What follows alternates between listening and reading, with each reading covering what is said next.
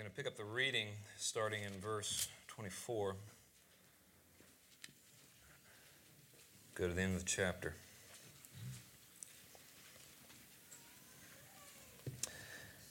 And the men of Israel had been hard pressed that day, for Saul had laid an oath on the people, saying, "Cursed be the man who eats food until it is evening, and I am avenged on my enemies." So none of the people had tasted food. Now when all the people came to the forest, behold, there was honey on the ground. And when the people entered the forest, behold, the honey was dropping, but no one put his hand to his mouth, for the people feared the oath. But Jonathan had not heard his father charge the people with the oath. So he put out the tip of the staff that was in his hand, and dipped it in the honeycomb, and put his hand to his mouth, and his eyes became bright. Then one of the people said, "Your father strictly charged the people with an oath, saying, 'Cursed be the man who eats food this day.'" And the people were faint. Then Jonathan said, "My father has troubled the land. See how my eyes have become bright because I tasted a little of this honey? How much better if the people had eaten freely today of the spoil of their enemies that they found. For now the defeat among the Philistines has not been great." They struck down the Philistines that day from Michmash to Ahijalon, and the people were very faint.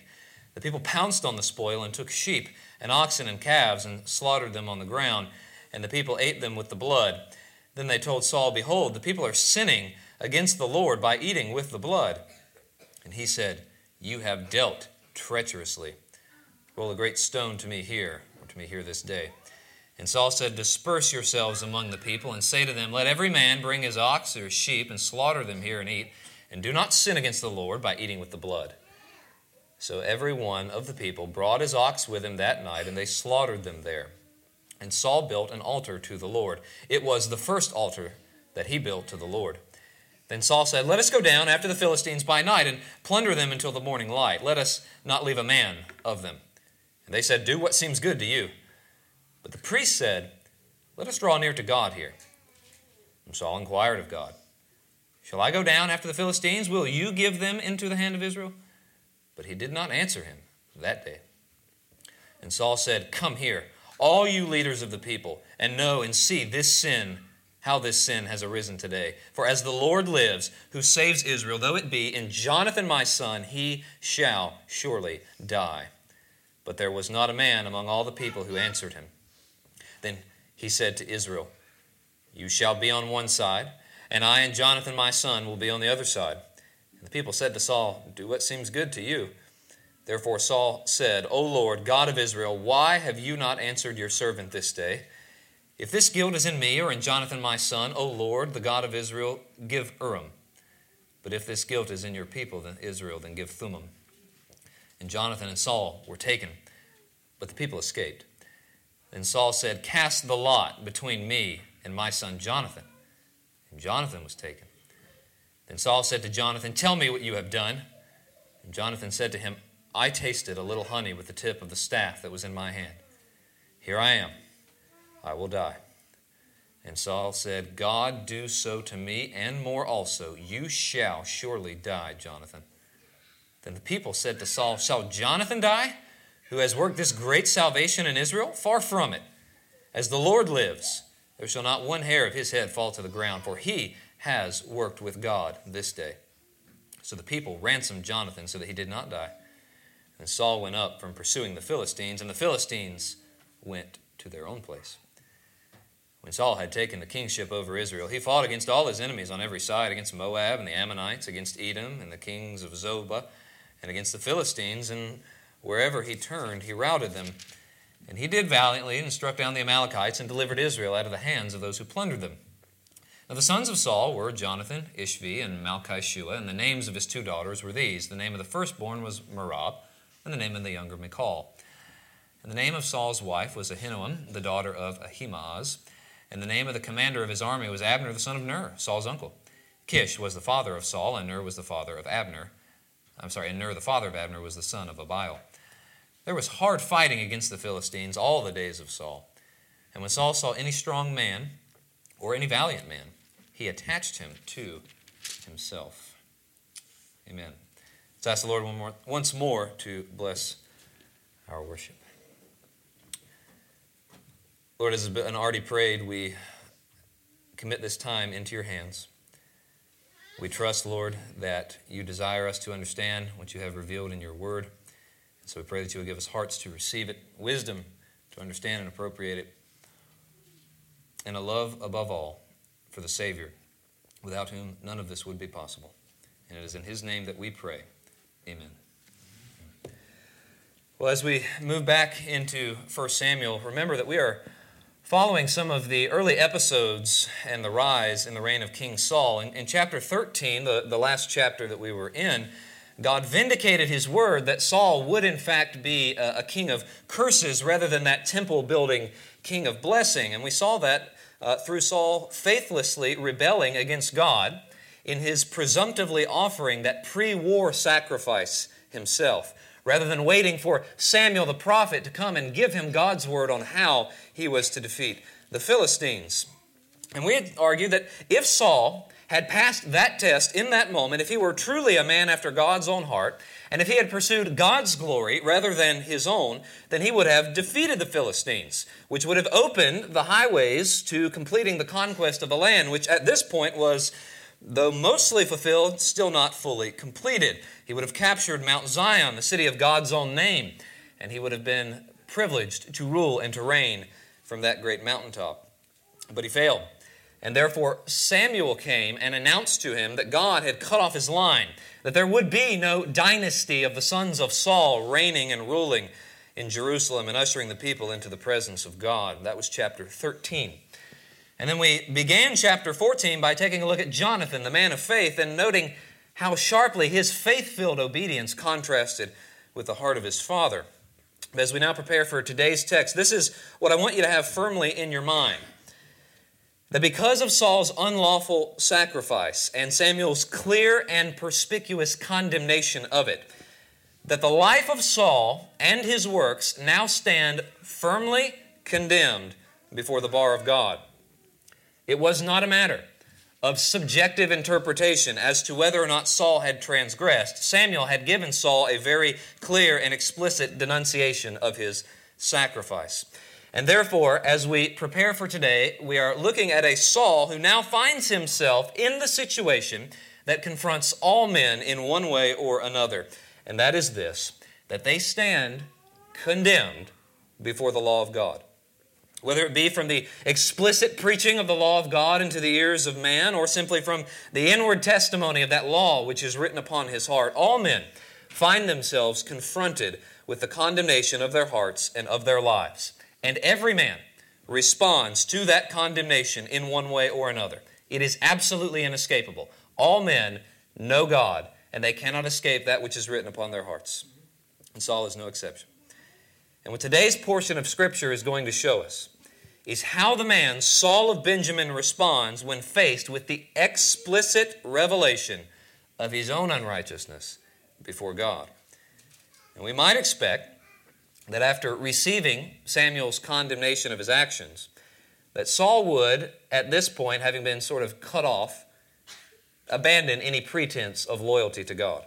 That he would say something like this, well, fine, if he's done with me, then I'm done with him. I'm done feigning this obedience. I'm going to strike out on my own, and I'm not going to worry about trying to deal with this God who has just told me that I am rejected.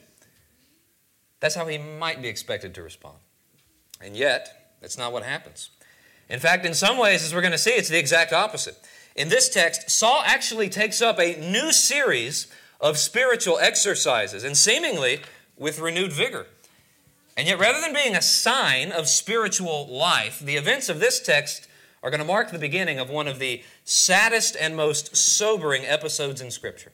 The descent and spiraling madness of a man who is attempting to establish a righteousness before God apart from God. And so the title of this sermon is this: The Cruel Tyranny of Man's Religion. We're going to witness the disastrous consequences of Saul's refusal to submit to the righteousness that God offers to sinners in the man of heaven. Now, I've organized this text around 4 different religious actions or activities wherein Saul attempts to clothe himself in a form of external piety, but which upon further examination expose his hatred of God and his perversion of God's law for his own desires. We're going to see the following 4 points. First, a religious oath. Second, a religious cleansing. Third, a religious consultation. And fourthly, a religious vow. Let's look first at a religious oath. We're going to find this in verses 24 to 30. Now recall, when we were going through a confessional study, Paul did a little sermon or lecture on religious oaths and vows. You may remember from that an oath is a promise that one human makes to another human in the presence of God. Now the key there being the fact that the oath or the promise goes from one man to another rather than from the man to God. And the Scripture presents Saul's oath to us right away here in verse 24, where we read this: Saul had laid an oath on the people, saying, "Cursed be the man who eats food until it is evening, and I am avenged on my enemies." So that's the oath. Now, in order to understand the significance of the oath, we need to recall what is happening in the immediate context. Remember that Saul offered his sinful sacrifice because the Philistines were closing in around him.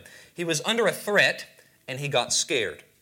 And in response to that transgression, as we said, Samuel denounced him and he left him. Now, when Samuel condemned Saul, did we read in that text of any repentance on Saul's part? Did he confess his transgressions to Samuel? No, he did not. He heard what Samuel said. He watched God's prophet abandon him right before this crucial battle, and then Saul turned and trudged himself up the hill of Gibeah to sit under his pomegranate tree. In other words, the law brought condemnation to Saul, but he did not repent. And then the text told us that he was left with only 600 men in the face of over 30,000 Philistine soldiers. And so according to the normal course of providence, he and Israel should have been expecting a slaughter. And yet, that wasn't what happened. To their shock and surprise, as they sit on top of the hill looking out into the valley below, the mighty Philistines begin to flee in confusion. And Saul knew this, and the men around him knew this. It was clearly not the hand of Saul that had brought about this unusual turn of events. It was not Saul who had saved them. He was standing on the hill doing nothing. This unexpected event was due, as we know, to God's blessing the faithful obedience of Jonathan. But at first, Saul and his men don't know that. Now, they eventually find out that Jonathan is no longer in the camp, and they deduce that, well, he must have something to do with this. But even then, Saul doesn't clearly perceive the fullness of what is happening between the Lord and Jonathan. All he sees is that his enemies are fleeing from before him, and that Israel now has an opportunity for a miraculous victory. And Saul should have interpreted this providence as a sign from God that he had sinned, and yet, despite his sin, God was now showing he and Israel mercy. That's how he should have interpreted what he was seeing. But the warping effects of sin on his mind produced in him a second interpretation of this providence. And in order to see how Saul more than likely interpreted what he was seeing, I want you to recall something. Why did Saul still feel the need to offer the sacrifice in the last chapter? When Samuel didn't show up, according to his estimation of when Samuel should have showed up, why did Saul not just abandon the sacrificial ceremony and charge into battle without it?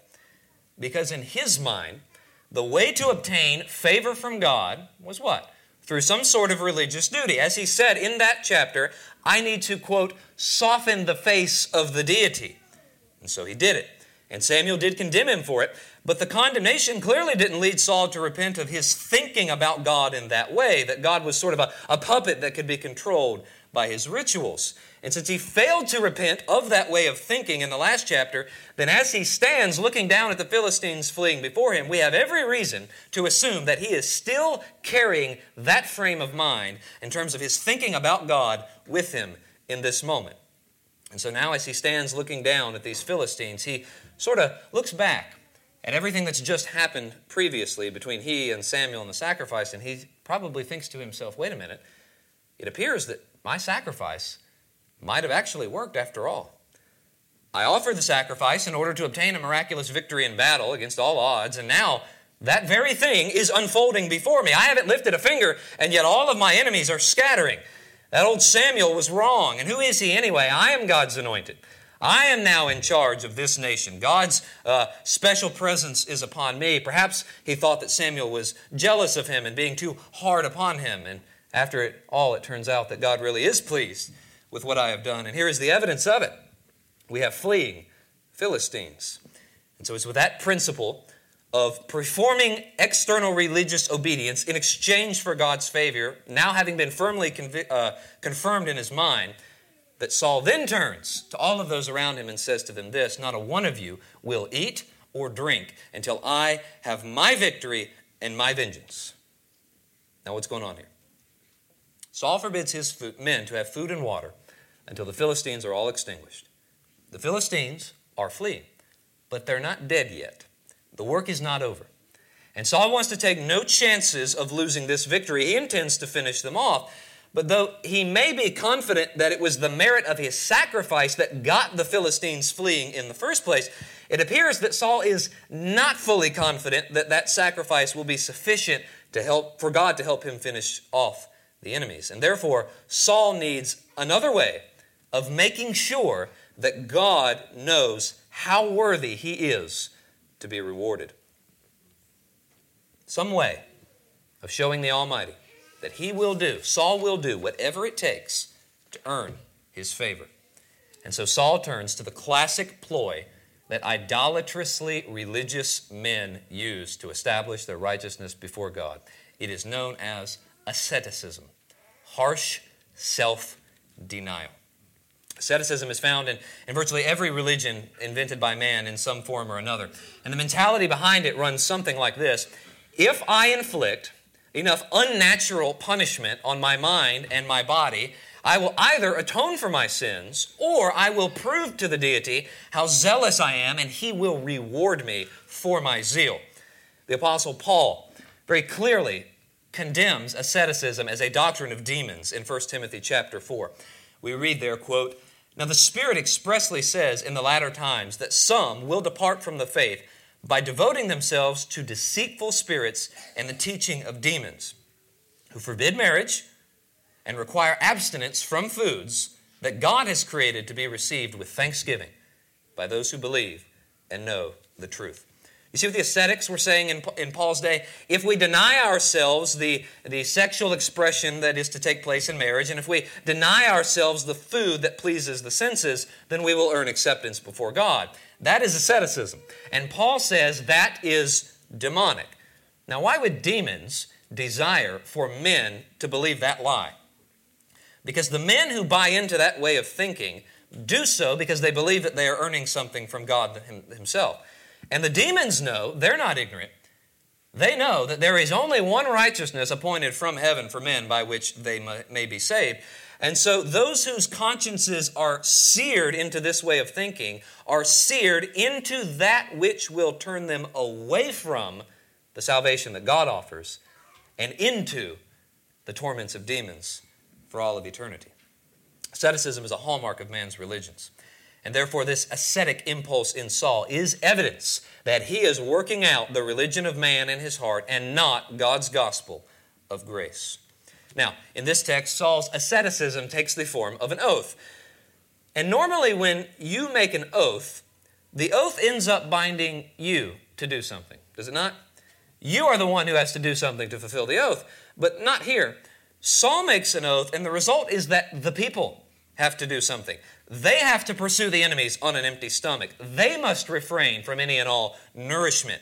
It is the Israelites who must fulfill the terms of the oath. That's why the text refers to it as Saul binding or laying an oath on the people. They didn't voluntarily do this themselves. It is forced upon them. Now, obviously, this is an irrational thing to do. If you are going to pursue an enemy for long distances on foot and have the strength to fight them once you catch up, then your body's going to need sustenance. That's humanity 101. We all know that. It will need food, and your body will need water. Otherwise, you're either not going to catch them because you're going to tire out, or if you do catch them, you're not going to have any strength left for the fight because your body is going to be malnourished. It is blatantly obvious that there is no military advantage to be obtained by this policy. So why do it? The only reason he would do it is because he is convinced that God will see the extreme lengths that he is willing to go to in order to render obedience, that God's going to be pleased with it, and that God will, of course, reward him for his courageous self-denial. That is the first act of religious piety that we see Saul performing here, an oath of asceticism. Now I want you to notice the consequences of Saul's religion. He thinks that the consequence is going to be divine favor. But we see the real outcome begin to unfold in verse 25. Now when all the people came to the forest, behold, there was honey on the ground. And when the people entered the forest, behold, the honey was dropping, but no one put his hand to his mouth, for the people feared the oath. Now here you have men who have been pursuing the Philistines for hours on foot, and they are human beings. They have biological needs that God has created within them. And here they see food sitting right on the ground in front of them. And it's not just any food. It's not just the bare minimum, moldy bread or something like that. It's honey. It is a pleasant and it is an enticing food. It's the very food that God had marked out as a reason why the land of Israel was going to be a blessing to the Israelites. It was a land flowing with milk and honey. And so they're looking at a food that is both delicious, a precious form of sustenance, and a sign of God's blessing, all rolled into one. And everything in their natural, God-given faculties is screaming out, take and eat. It is good. And yet, for fear of a will-worshiping man's folly, they must deny themselves what is rightfully theirs from God's perspective and suffer needlessly under the pangs of hunger and exhaustion, knowing that there is no end or relief in sight. The cruelty of it. I include myself in this category. I imagine most of us in here can't really say we know what it's like to be hungry. If we did, I think we would understand how much these men were suffering because of Saul. And righteous Jonathan even confirms this negative assessment of Saul's oath in verse 27. But Jonathan had not heard his father charge the people with the oath. So he put out the tip of his staff that was in his right hand, dipped it in the honeycomb, and put his hand to his mouth, and his eyes became bright. Then one of the people said, your father strictly charged the people with an oath, saying, cursed be the man who eats this day. The people were faint. They were suffering. Jonathan said, my father has troubled the land. See how my eyes have become bright because I tasted a little of this honey? How much better if the people had freely eaten today of the spoil of their enemies that they found. For now the defeat amongst the Philistines has not been great. See, Jonathan was exhausted. He was weary from his pursuit in battle. His eyes had begun to grow dim and blurry from lack of vitamins and nutrients. I'm sure some of you have experienced. I've experienced this myself when I am dehydrated or hungry and still working. The eyes, they don't quite see right. It's almost like you can kind of see, but there's this weird blackness that starts to overtake your eyes at the same time. It's a very strange thing, and the only thing that fixes it is to get nutrients inside of your body. And so, after tasting of the goodness of God's provision and having his own strength restored, he then learns that God has forbidden this good blessing, that Saul has forbidden this good blessing to the whole army. So you can imagine his rage and his indignation as he sees his fellow soldiers languishing when they should have been rejoicing in the great salvation that God had provided to them. And the language that Jonathan uses here is very intentional. He says that Saul has troubled the land. That language comes to us straight out of Joshua chapter 7. When Achan stole treasure from Jericho and Joshua found him and said to him, son, tell me what you have done. And then after learning that he had stolen all of that treasure, Joshua said to Achan, why have you troubled Israel? The Lord brings trouble on you this day. And they stoned and burned his family alive. Saul, in other words, is being likened to Achan in the effect that his sin is having upon Israel. That is the first duty that Saul performs in his adherence to man's religion. It is a religious oath, and it is also the longest of the duties. The second one is I'm calling a religious cleansing, and we see it in verses 31 to 35. They, the Israelites, struck down the Philistines that day from Michmash to Ahijalon, and the people were very faint. The people pounced on the spoil and took sheep and oxen and calves and slaughtered them on the ground. And the people ate them with the blood.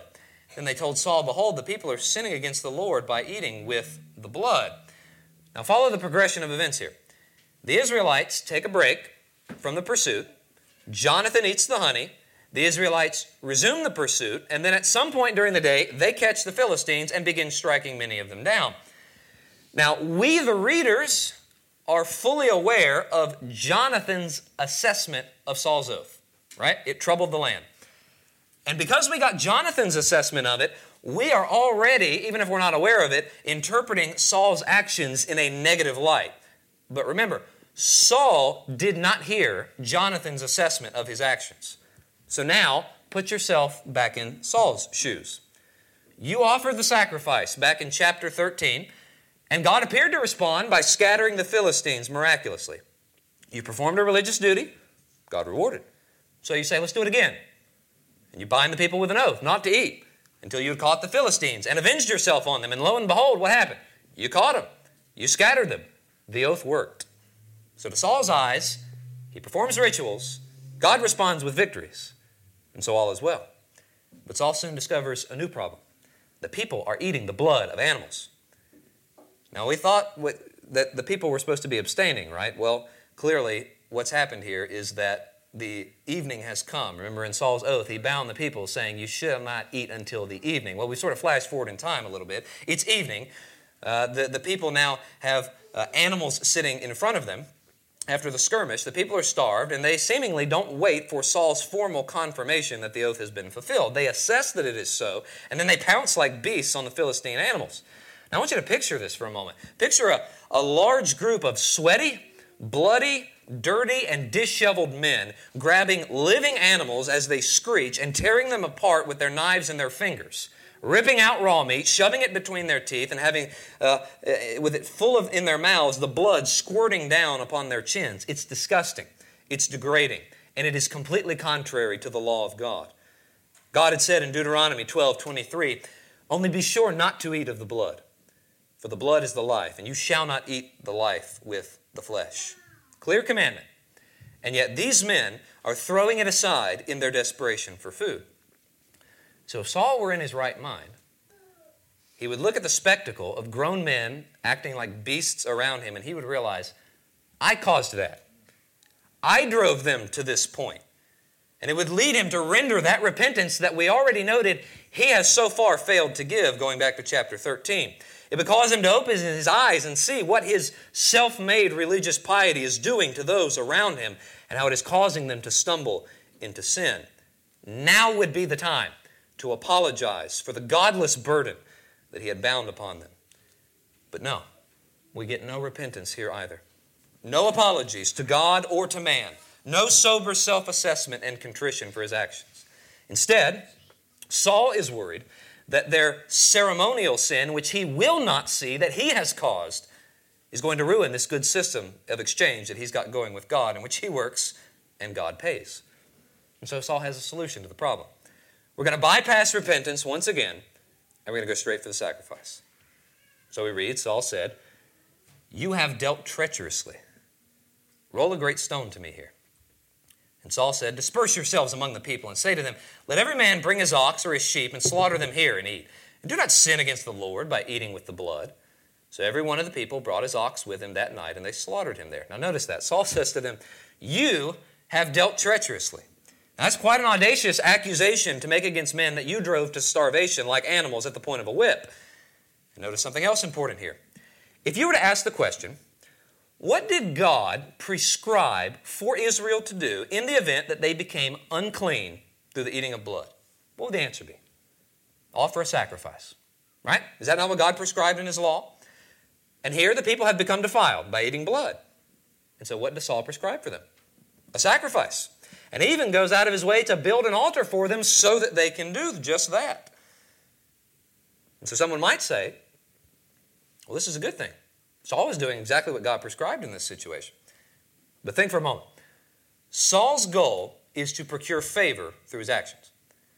Earlier, when he wanted to chase the Philistines on foot, he was encountering a situation where he felt that he needed divine favor, but that he could not simply flip to a text in God's law and read out what to do in order to obtain that favor. There was no passage in the law about what to do when you are chasing your enemies on foot to make sure that God will defeat them for you. And so what did Saul do in the absence of such a command? Made one up. I know how to get God's favor. We just won't eat or drink. Surely that will get God's attention. That's what Saul does when there is no prescribed act of obedience. It just so happens that now he is confronted with a situation that was directly addressed in God's law, the eating of blood. And so now Saul doesn't have to make up any kind of religious duty in order to procure God's favor. He can just carry out the one that God prescribed, the sacrifice. Now that makes it easy for Saul to pick out what form his external obedience is going to take in this situation. But it does not mean that just because he got the form right, that his heart behind it was being motivated by godly impulses. In fact, we're going to see in the next chapter that Saul is clearly rebuked for his external observance of sacrifices at the expense of the meaning of those sacrifices. This is exactly what the Pharisees did. It seems that they did not neglect most or all of the external obediences prescribed in the law. That's not what Jesus rebukes them for. It was, of course, the internal matters of the law that they had neglected. They carried out all of the external laws prescribed, but because they clung to the religion of man, whenever they encountered a situation where they didn't think there was a simplistic, God prescribes this in this situation, what they did? They made one up. The washing of cups and plates, the measuring of distances walked upon the Sabbath. And we would not look at the fact that the Pharisees brought the right animals at the right times in the year and think, well, they're clearly not self-righteous. They're doing exactly what God said to do. And the fact that they added to God's law shows us that they viewed him as a puppet to control, even in the duties that God did prescribe. And it's no different with Saul. He's already shown us through his oath that when he encounters a situation where he does not think that he can pull a simplistic lever to control God, he will simply make something up. And by doing so, he has caused the people to sin. And he has taught them, through his actions, that religion is nothing more than a matter of hypocrisy. He strains at ritual purity. You've sinned against the Lord. Let's offer a sacrifice. But he neglects compassion and justice and giving to the men what is due to them. And as a result, they are famished, weary, and guilty of sin before God. And Saul's only concern is that what they have done will cause God to take away his victory and his glory. So he throws a formal religious duty before them without dealing with his own heart and the sins he had committed against God and against them. That's the second religious duty we see Saul performing, a formal cleansing. The third one is a religious consultation. It comes to us in verses 36 and 37. Saul offers his cleansing sacrifices, and then the next two verses sort of give us the impression that Saul simply assumes that the sacrifices that he just offered and had the people offer have now won him continued favor in his quest. Verse 35, if you look at the end of verse 35, it ends with Saul building the altar, presumably for the sacrifices. And then immediately in the next words in verse 36, Saul says, let's go down after the Philistines by night and plunder them until the morning light and not leave a man of them. So do you see that? He offers a sacrifice, and then immediately it's all right, everybody, get up, let's keep going. There is no concern to confirm that the Lord is pleased and has accepted the offerings that were just given.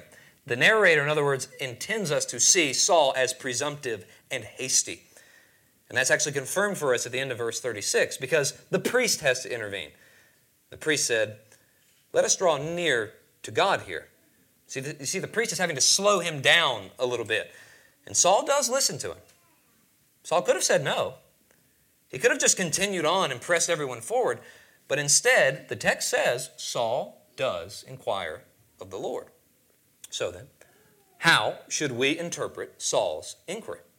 Again, the fact that it was not his first instinct to go to God, and that he had to be called out publicly in order to slow down and actually consider taking the time to do it, that in and of itself should tell us something.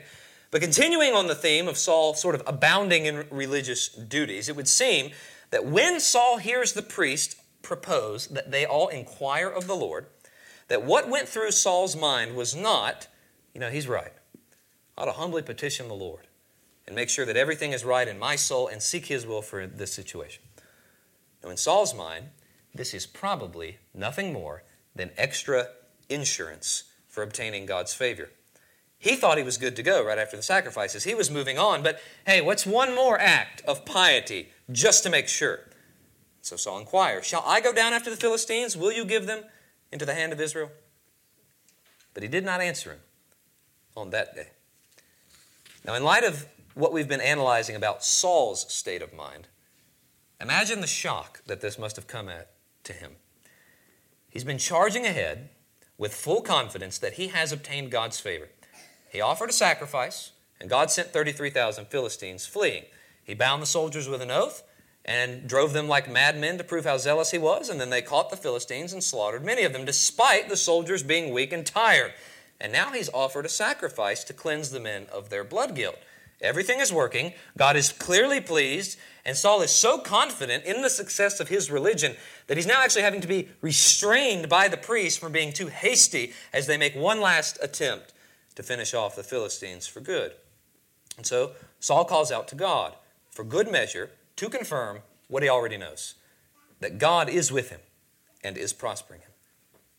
And then, with everyone gathered around, with the whole army that was left, staring, watching, waiting intently to see God's response, the whole party is cloaked in deafening silence as nothing comes back from the Almighty. So here we go again. Saul has been twisting and perverting reality, cloaking himself in deception, trying to convince himself that God really is pleased with him and blessing his obedience. And now once again, because of God's actions, a sunny beam of reality is starting to penetrate into his sinful fantasy world, exposing his deeds of darkness and proclaiming God is not pleased. God didn't answer him. Saul has had multiple indications now that all is not well. Samuel explicitly told him that God rejected his line and did not accept his sacrifice. The desperate condition of his soldiers and their willingness to act like beasts was a blaring signal that his deeds were wicked. He's had all the evidence in the world, all the chances that a man could possibly need to repent. And now God gives him the clearest sign so far that he's not pleased. He's silent before Saul. Surely now we'll get that obedience. Surely now we'll get that repentance. Now we're going to get that realization that his attempts to control God are misguided. That ought to be his response to the silence with which he was met. But instead, we get the fourth of his religious exploits, a religious vow, verses 38 to 46.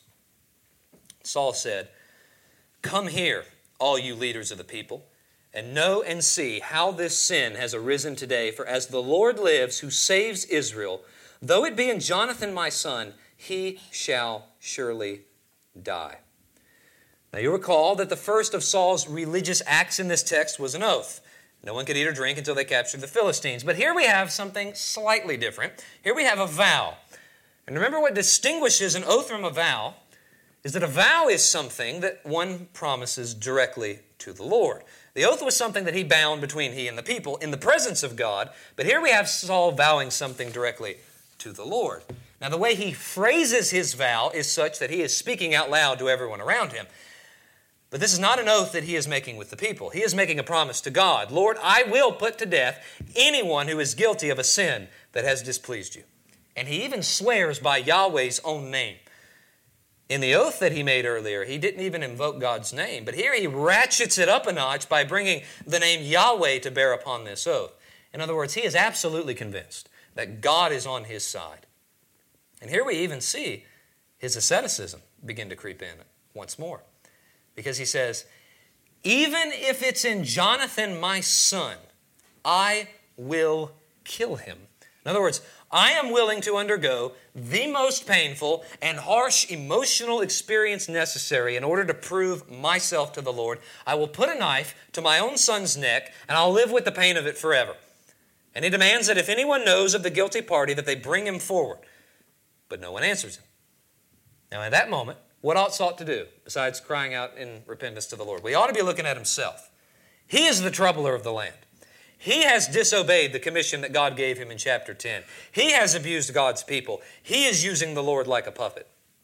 But the deceitfulness of his heart is determined to establish his own righteousness and acceptance before God, and therefore it will look for every possible reason to explain the evidences of God's displeasure, except the one thing that would require his sinful heart to relinquish its own delusions of merit and glory. And so once again, Saul bypasses true repentance and opts to solve the problem of God's silence, with the only thing that he knows: another act of faux piety. So he makes a vow. I'll kill anyone it takes to show that I am worthy of God's acceptance. So the people divide into groups. Jonathan and Saul are on one side representing the leadership. Ordinary people are in a second group, and they cast the Urim and the Thummim. And Jonathan and Saul are taken. So they cast the lots again. Jonathan is now taken. Now at this point, we need to stop and think. Scripture says that man casts the lot, but its every decision is from the Lord. The Lord caused that lot to fall upon Jonathan. And the purpose, in theory, of casting the lots here is to discover what? Who is the guilty man? And God causes the lot to fall on Jonathan. So one of the questions that commentators have asked of this text for a long time is, well, from God's perspective then, was Jonathan guilty? I think the answer is yes and no, depending on what perspective you're taking it from. There's a little bit of sovereign irony here that the writer wants you to see. Saul asks the Lord to expose the guilty one. Now, according to the vow that Saul had laid upon the people at the beginning, Jonathan is technically guilty, right? He ate the honey, just like Daniel was technically guilty of violating the king's decree that he not worship Yahweh. So in one sense, God gives Saul exactly what he asked for. He answers him. He exposes Jonathan. But remember, God just refused to answer Saul a moment ago, didn't he? So why answer him now? Why make the lot go in the direction that Saul wants it to go? Because God is giving Saul one last opportunity to see the madness of his ways. The moment that lot fell upon Jonathan, and Jonathan confessed to eating the honey, Saul had one more opportunity to sit back and evaluate the oath that he had laid upon the people and to see that it was unjust, to recognize the godly character of his son and to think to himself, wait a minute, am I really to believe that the reason that God refused to answer me is because he's displeased with my righteous son Jonathan, the one who valiantly attacked God's enemies while I sat musing under a tree? But if he recognized that that was absurd, if he recognized that something was very wrong, then he would be forced to realize that the root problem was his own heart and his own religious system. And all the duties that he'd been so zealously performing were not actually securing God's favor. And that was just too much for his proud heart to stomach. And so he says, God, do so to me and more also. You will die, Jonathan. So, those are the 4 rituals of Saul's religion in this text. An oath, a cleansing, sacrifice, a consultation, and a vow. But fundamentally, they are simply expressions of the basic religious principle that governs the hearts of all natural men, and it is this, that my faithfulness to my own standards of righteousness will establish my goodness and my glory. That is man's religion. But now I want us to move beyond simply observing the specific ways that Saul works out man's religion, the 4 acts of piety that he offered in this text. And now let's take a moment and consider the consequences that all of this is bringing. In this text, Saul's religion reaps consequences in 4 areas: the self, the godly, the family, and the society. I want to look at the specific consequences that are found in each of those categories that are actually in this text, but then recognizing that this principle is universal, I want to draw out some applications for how man's religion still reaps consequences in all 4 of those areas today. So let's look first at the harm in this text that man's religion does to the self. And as we'll see in just a moment, Saul's actions in the text very clearly do cause others to suffer. But we may not and must not miss the fact that before his religion reaches out to others, it is first destroying himself. Now, it's only going to get worse from here as we move through 1 Samuel and we begin to explore some of the demonic aspects that are wrapped up in all of this. But just consider what this insistence on refusing to repent and submit to God is doing to Saul's own heart and mind. First, Saul experiences the judgments of God. Even after his unlawful sacrifice, the Lord gave Israel one last chance to defeat the Philistines through Jonathan's faithful obedience. The Philistines were on the run, and Saul should have humbly taken a back seat when he realized what was going on and allowed Jonathan to lead the charge and to finish them off. Jonathan had earned as much. It should have been his victory in the Lord. But Saul wanted the glory for himself, and so he charges in to prove his own merit before the Lord in pursuing the Philistines. And though they did in this text catch them and slay many of them, because of Saul's sinfulness, God didn't respond to his last inquiry. The Philistines are cornered. They're in their camp. They've got nowhere else to go. They're tired. They've been on the run. The Israelites are regrouping.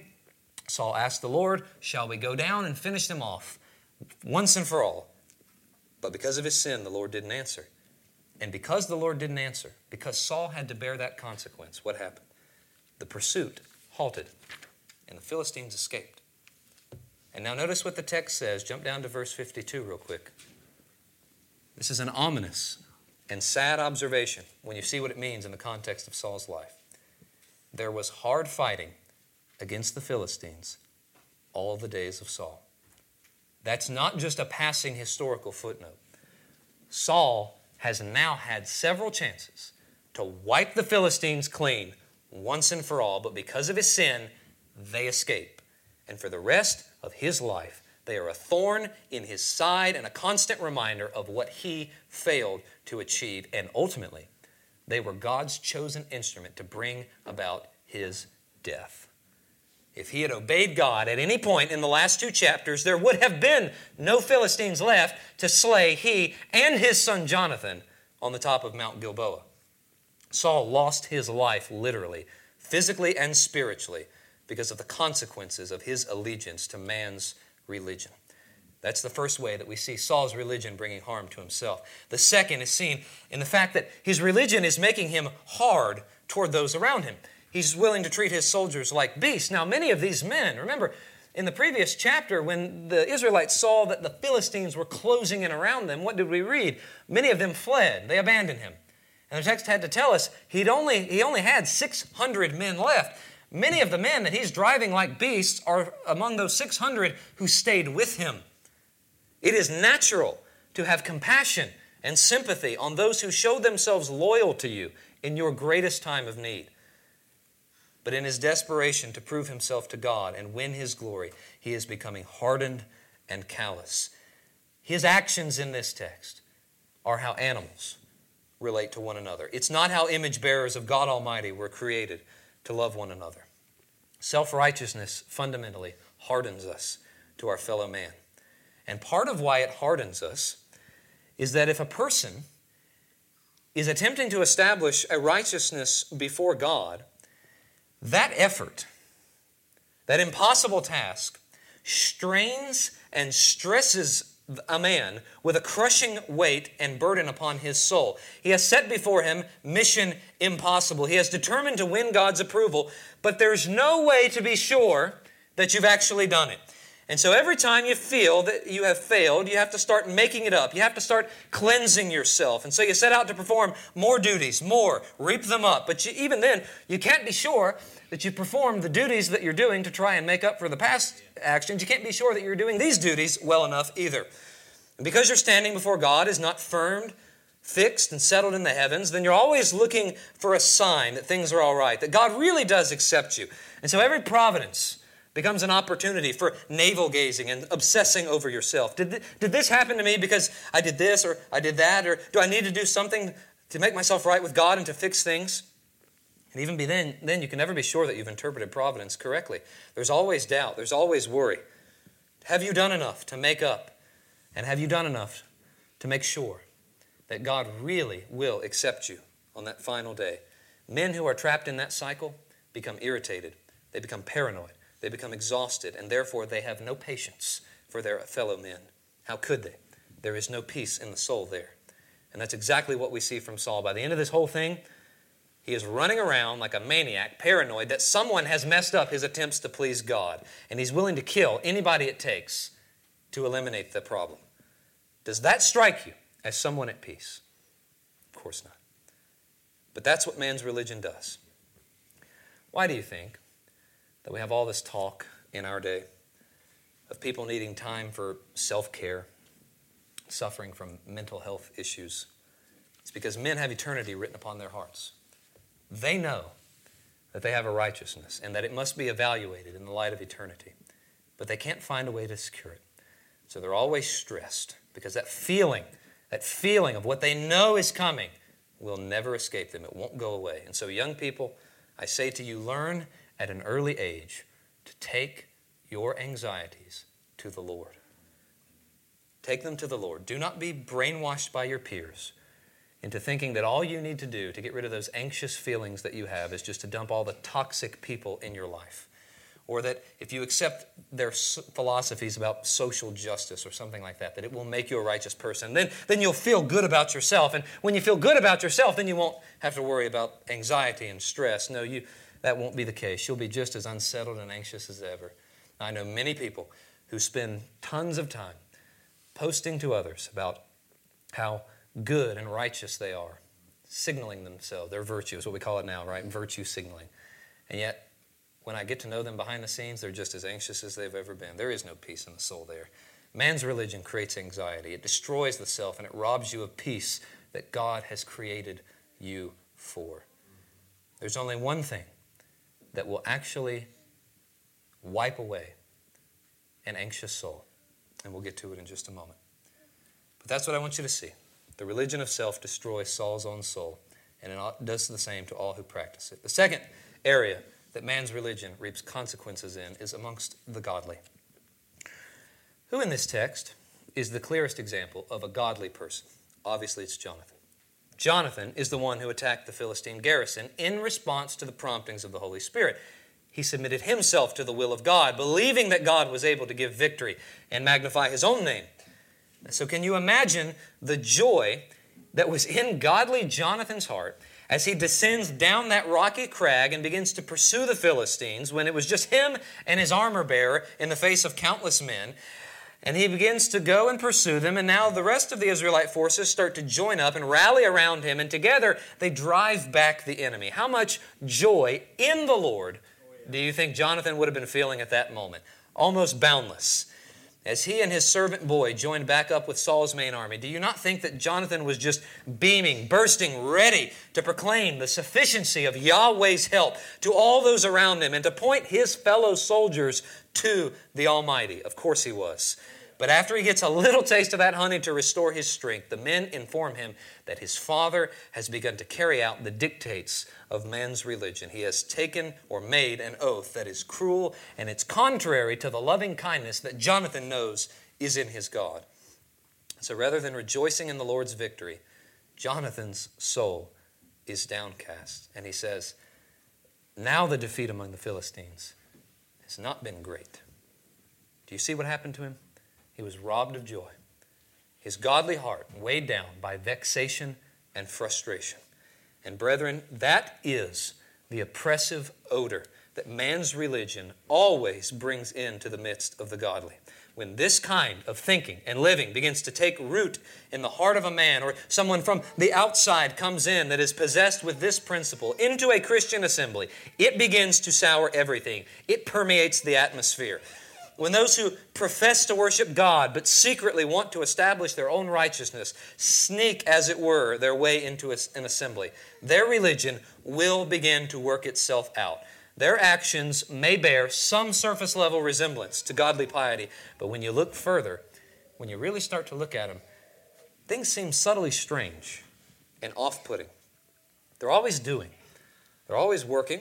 They're always talking about their latest acts of zeal and piety, but something just seems a little bit off about it, and eventually you notice they become tiresome for you to be around. You start to wonder if they really do have any peace in their soul, and if they stay long enough, they become a wearisome burden that begins to cast a shadow over the entire assembly that everybody can just sort of feel. And why is that? It's because a Christian, a true Christian, and an assembly made up of true Christians are those whose hearts have been changed to have peace with God, to no longer feel that they are under this oppressive burden of always re-upping and reproving their standing before God to themselves and to others. And when those kind of people, real Christians, are around those who may do many of the same things on the surface, but who are not operating on the same inner principle and from the same inner peace, we can tell. It's wearisome. And as a Christian, I imagine very many, if not all of you Christians in this room have experienced this. As you get closer and closer to a practitioner of man's religion, you begin to feel sort of that downward depressing tug on your own soul, just like Jonathan did. And so, are you such a person? Do you weary the saints with your constant work that lacks all of the semblance of inner peace and stability? Do not fool yourself any longer. God is not fooled. He wasn't fooled by Saul. Saul tried everything in his power to convince himself that God really did accept all that he was doing, all of his activities, and yet the Lord saw through every bit of it. The Almighty is omniscient, and you won't get away with it any more than he did. And in most cases, we're not going to have to wait till eternity for the inward state of your heart to be exposed. We've experienced people like this before. It almost always comes out. The burden becomes too much. The inner facade breaks down and the person snaps, and it's almost always ugly and painful for everybody involved when it does. That is certainly going to be the case for Saul and those around him in the coming chapters. Man's religion burdens the saints. The third area where man's religion wreaks havoc is in the family. And we see that here in this text. And we just pointed to Jonathan as an example of a godly person and the effect that man's religion was having upon the godly. But Jonathan isn't just functioning as a saint of the Most High in this text. He is, but it's more than that. He's also functioning as a son. It's not merely that Jonathan's king's religious hypocrisy is crushing his spirit. It is his own father. And the climactic tragedy of Saul's religion is that he, a father, looks down upon a son who has done nothing but fundamentally serve him, the king, and the Lord, and declares in front of the whole nation that he will kill him in his innocence. And that familial element adds to the wickedness of the burden that Saul is laying upon Jonathan. It's not just crushing him as a saint, it's crushing him as a child. Remember, Jonathan would have been the very first of Saul's sons to sit on the throne of Jerusalem after his father's death. He was next in line to be the king of God's people, the God whom he loved. He was going to be their people. He was going to bring the people into the presence of the Lord and mediate God's righteous rule to them. Imagine how much he had been looking forward to that as he would travel through the wilderness and go hunting or spend time talking to his brethren about it. He was next in line, but his father's wickedness has robbed him of the throne that would have been rightfully his. The sins of his father may not be imputed to his eternal account, but the sins of his father do have ramifications for him nonetheless. And that principle extends far beyond this historical situation. God has created families, and he has established a supernatural and a wonderful bond between parents and children. It goes far beyond, and I know you all know this, but it's good to be reminded. The bond between parents and children goes far beyond the passing on of biological features. The parent-child relationship, just like the husband-wife relationship, is spiritual in nature. And one of the features that God has created within that relationship is that children look to their parents for guidance and instruction in the things that are written upon their heart as image bearers. Children know that there is a God, and something within them cannot escape the need to worship and to orient their lives in such a way that they conform to a standard of uprightness. God has created that need within them. And the parents are God's chosen instruments of cultivating and nourishing those objective realities that are in their children toward its intended end, toward God Almighty. But in order for that process of training and instructing children to flourish and to achieve those intended goals, the parents who do the nurturing must be genuinely walking in the ways in which they are attempting to instruct their children. Children are tender and they are sensitive and they are very perceptive, and they can quickly discern when the external nurture and instruction of their parents is something that does not proceed from a genuine appropriation of those principles in the hearts of their parents. In other words, children are expert detectors of the religion of man. Experts.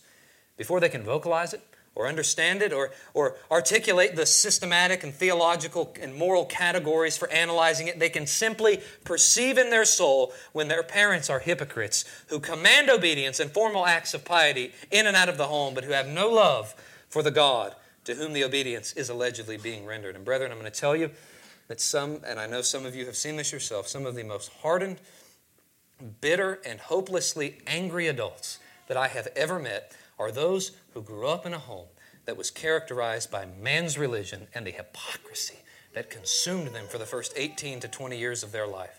I got a very recent look at that. I know many adults who grew up in a home that was characterized by some form of physical abuse or perhaps alcoholic abuse. And many of those children grew up and found the grace of God, and praise the Lord for that.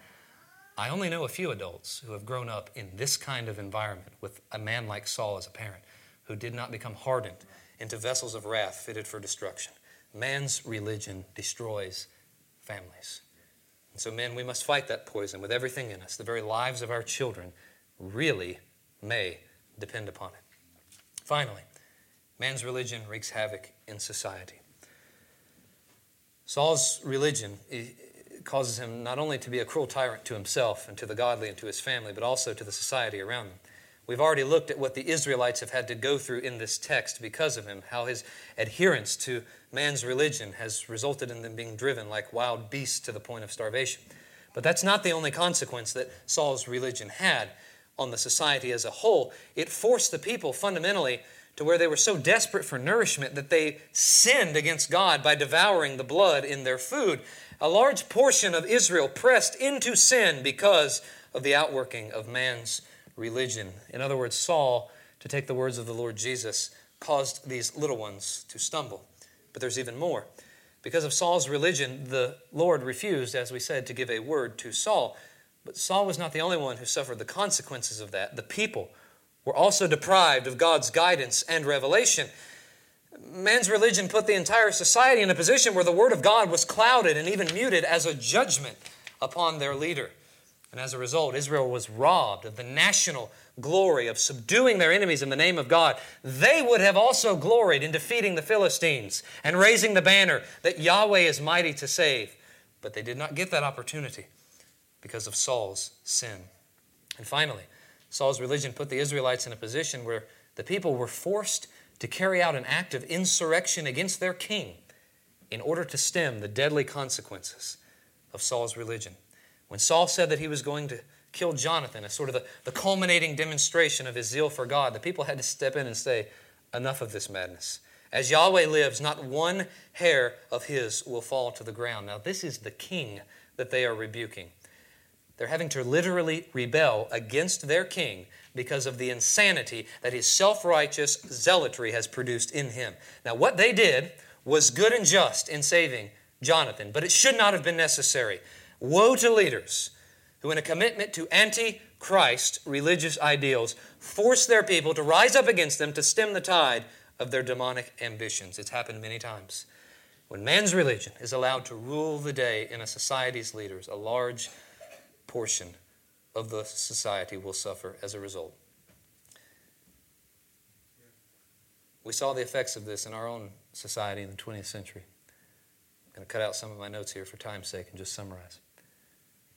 As most of you are aware, this nation had some sort of strong Christian influence for a long time. But especially in the early to mid-1900s, we had a couple of generations who on a large scale, of course there were saints in every generation, but who on a large scale in this country grew up as children, seeing the rhythms and rhymes and the duties of Christianity, hearing the name of Christ, being used to going to church, tipping their hat toward the Lord, quote-unquote, doing good deeds. And they got used to that being true religion. And so when they became parents and they had children, because they were not possessed inwardly of the Spirit of God and a true love for the Lord Jesus, they continued those things that they had learned in their childhood on the surface with them in their homes. But because they didn't really have the love of the Lord in their hearts, what their children got to see was a lot of commanding of do this and don't do that, but mommy and daddy arguing, and divorce rates skyrocketing, families torn in two, daddy hitting the bottle while also telling them that they need to go to church. And so what happened? In the late 80s and early 90s, those children who grew up stifled in those homes began to produce culture. And that's when we had the anger generation. It was all in the music. It was in the movies. It was in the hallways of the public schools. Angry children rebelling against what they thought was Christianity, against the external forms that their parents had put in front of them. And so they threw off any semblance of formal religion. And the floodgates have opened, have they not? Every form of depravity under the sun is now loved and celebrated by our society. And the irony is, the people who threw off religion in order to do this haven't escaped religion.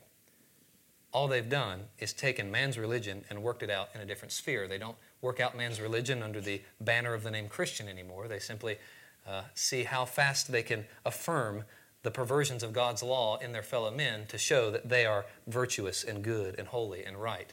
And anyone who speaks against the virtues that they have established is condemned with a religious zeal that rivals the Inquisition of the Roman Catholic Church. You see, man's religion destroys societies, and it will destroy ours as well. But there's a better way. And it's the one given to us by God Himself. In contrast to the religion of man, which destroys the soul, destroys the family, destroys the society, God has said that you don't have to work to earn your standing before me. You can't. And I won't accept it either. Instead, I'm going to offer you the Son of my right hand. He's going to be perfect, where you're not. He's not going to accept an ounce of your work intruding upon His. He will obey. He will suffer the penalty of your sins. He will ascend on high. He will subdue His enemies, and all those who repent and turn to Him will find peace and rest for their souls. That's God's religion. That, young people, that Christians, is what you need. It's the man of heaven and His righteousness. If you are still in rebellion against God, if you experience the inner anxieties and turmoils of your own sin and that knowledge of eternity that you can't escape, and you have not yet repented and come to this precious Savior, then in the words of Mr. Bunyan, I say, come and welcome to the man of God's right hand. Come and welcome to the one that Saul hated. Come and welcome to Jesus Christ. He is yours for the having. Let's pray.